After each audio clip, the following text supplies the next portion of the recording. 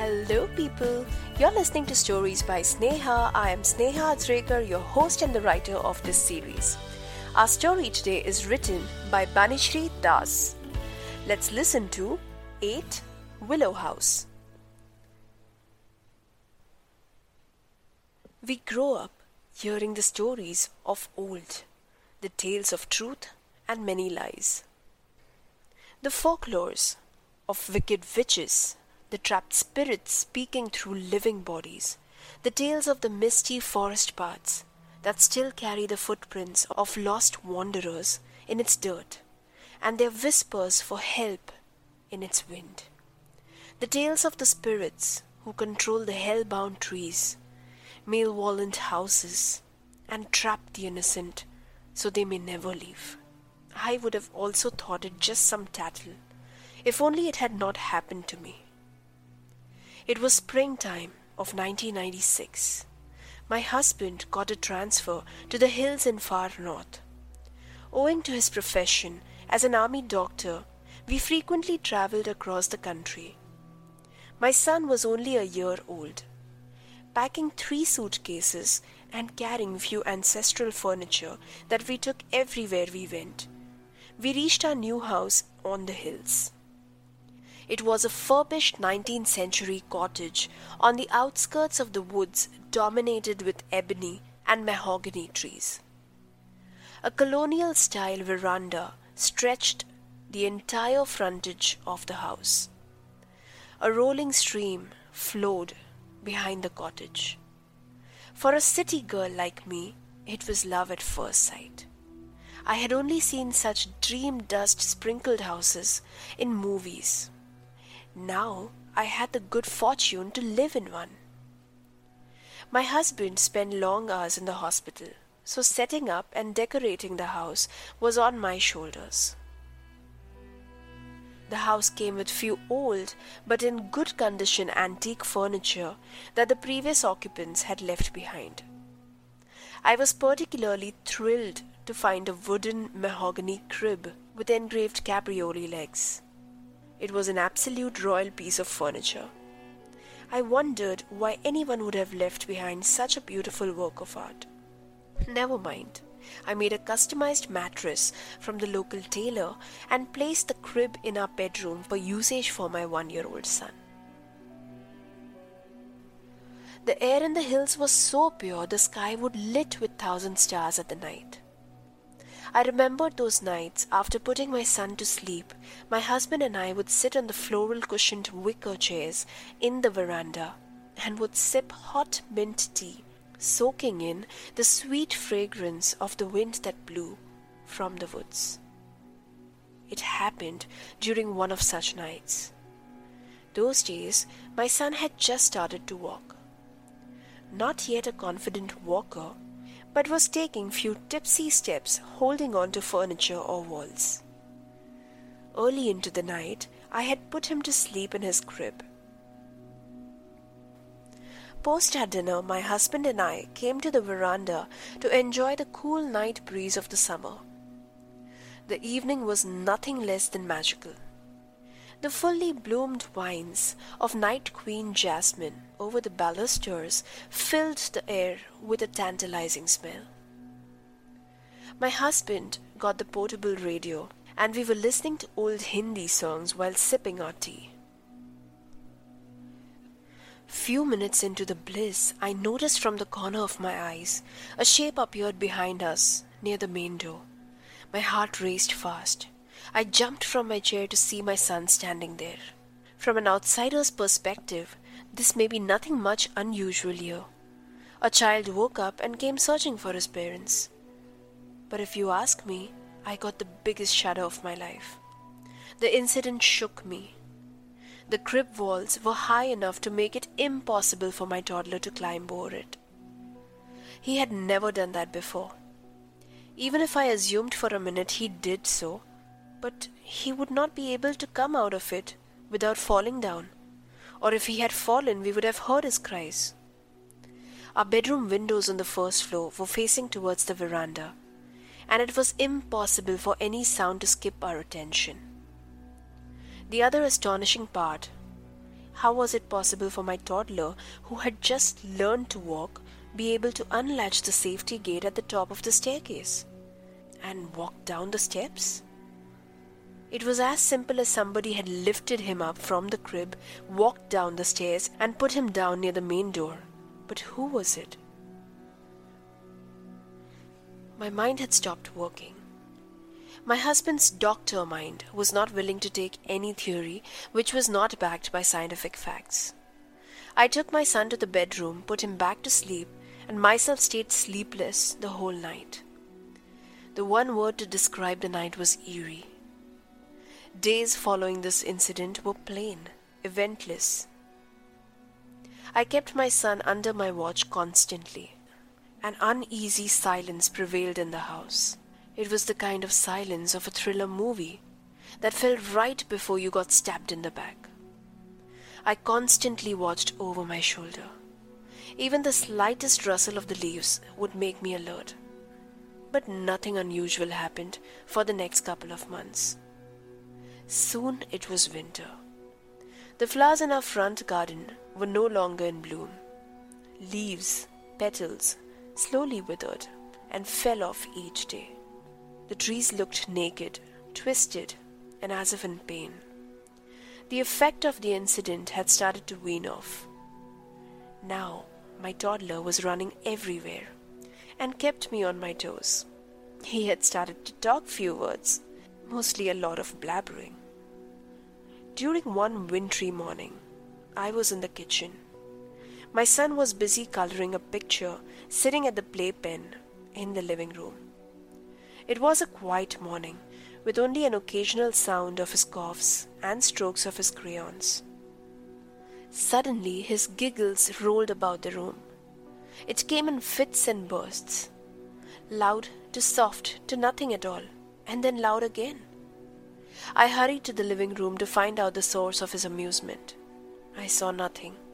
He had clasped his tummy and was rolling on the floor as if someone was mercilessly tickling him.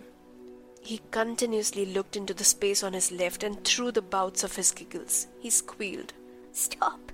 Stop!"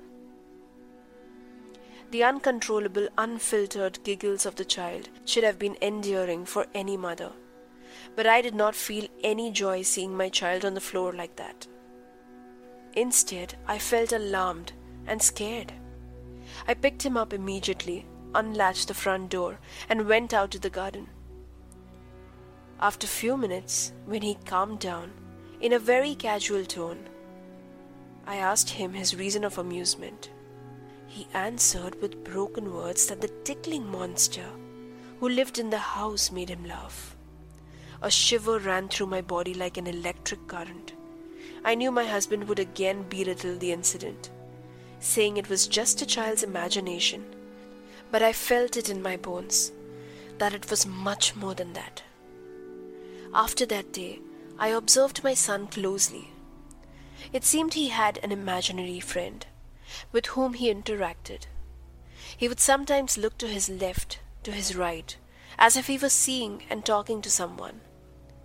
Many children have imaginary friends, but I felt my son had an invisible friend, and a mother's intuition is hardly wrong.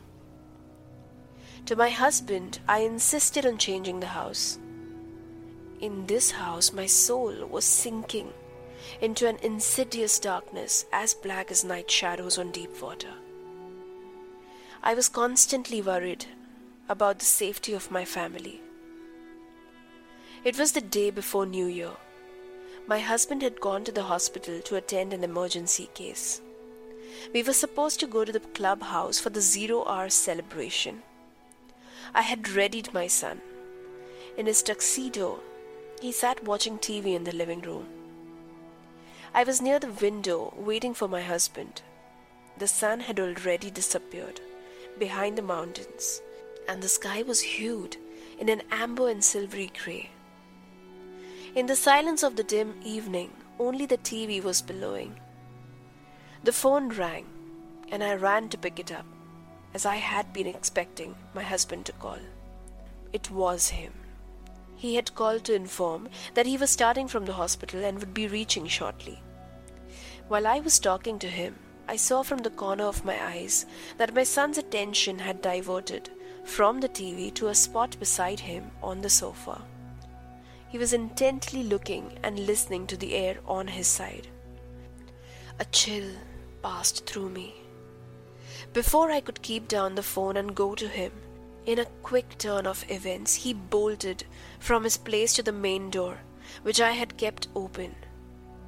He ran through the door, and before I could catch him, to my utter shock, my toddler pulled the glass doors and latched it from outside. I banged from inside, pleading, and scolded him to open. He just stood there, impaled, and kept looking on to one side. I would never forget that moment in my life. I understood he was following the instruction of an unknown presence, an unexplainable something. A minute later, my son turned his back on me and started to walk on the pebbled path towards the iron gate exit. I called out to him many times, but he did not stop to listen. In a fit of panic, I opened the glass window of the living room and jumped out. I fell on the rose bushes, my sari entangled in the thorns. I got scratches and cuts all over my body. Somehow I pulled myself out. Limping towards my child, I caught hold of him as he was about to exit through the gate. He shrunk in my embrace, as if he was relieved to be in his mother's arms. Something came over me. Holding him tight, I ran away from the house, like a horse bolting through a verdant meadow, my heart throbbing inside my chest. I never returned to that house, nor did I allow my child to come back. We moved to a rented house for a few months before shifting to another allotted quarter. Soon my son stopped talking, laughing, or crying to the nothingness of the void. He acted his age. It took me a couple of months to become normal again, and more than a year to discard that incident as a bad dream. My son was now 4 years old. In the company of friendly neighbors, our life was bliss. My son had started to go to a Montessori. I vividly remember it was a day before the start of his summer vacation. The school was having an after-school theme-based ice cream party. Around 5-ish, I went to pick up my son. In the car, he was unusually silent, not in his regular form. I did not think much into it. It's quite normal for kids to sulk without any apparent reason sometimes. Few minutes into the drive, to lighten up his mood, I suggested he could be my map and tell me the direction to home. We often played this game. He knew the roads, the curves, and the turns to home quite well by now. He started giving directions in his sulky tone. Halfway through the journey, at a T-junction where we were supposed to take a left, he insisted on a right. I asked him if he was sure, but he would not budge. I played along and took the right. From there on, he meted out clear instructions to take a left or a right. I drove for close to 20 minutes. The roads became less recognizable. We left the main road to enter a dirt road. Tall pine trees towered over the narrow road. The sky was getting darker and my patience was running thin. I had made up my mind to turn back, but just then we came to a dead end. The woods stretched beyond us. My son insisted on stepping out of the car. We came out and I teased him briefly for landing us to a place of nowhere. He asked to come to my arms and I lifted him up. Few moments passed in silence. Then he pulled my chin to one side and kept on pointing to something at a far distance. I squinted my eyes hard at the direction of his pointed finger. Then it emerged. The brown slate roof of a house half hidden amidst the pine and mahogany trees. My son was pointing towards our old house, 8 Willow House. The air around me suddenly felt ominous, malicious. Pushing my child inside, I reversed the car with my trembling hands and sped away from the place, from the hills, for good, for never to return. Hey, I hope you like the story. If you like my podcast, please don't forget to subscribe to Stories by Sneha on Anchor, Spotify, Google Podcasts, or wherever you get your podcasts from. You can follow me on my Instagram handle at the.agathist. Thank you so much for listening. I'll see you next Wednesday with a fresh episode on Stories by Sneha. Bye.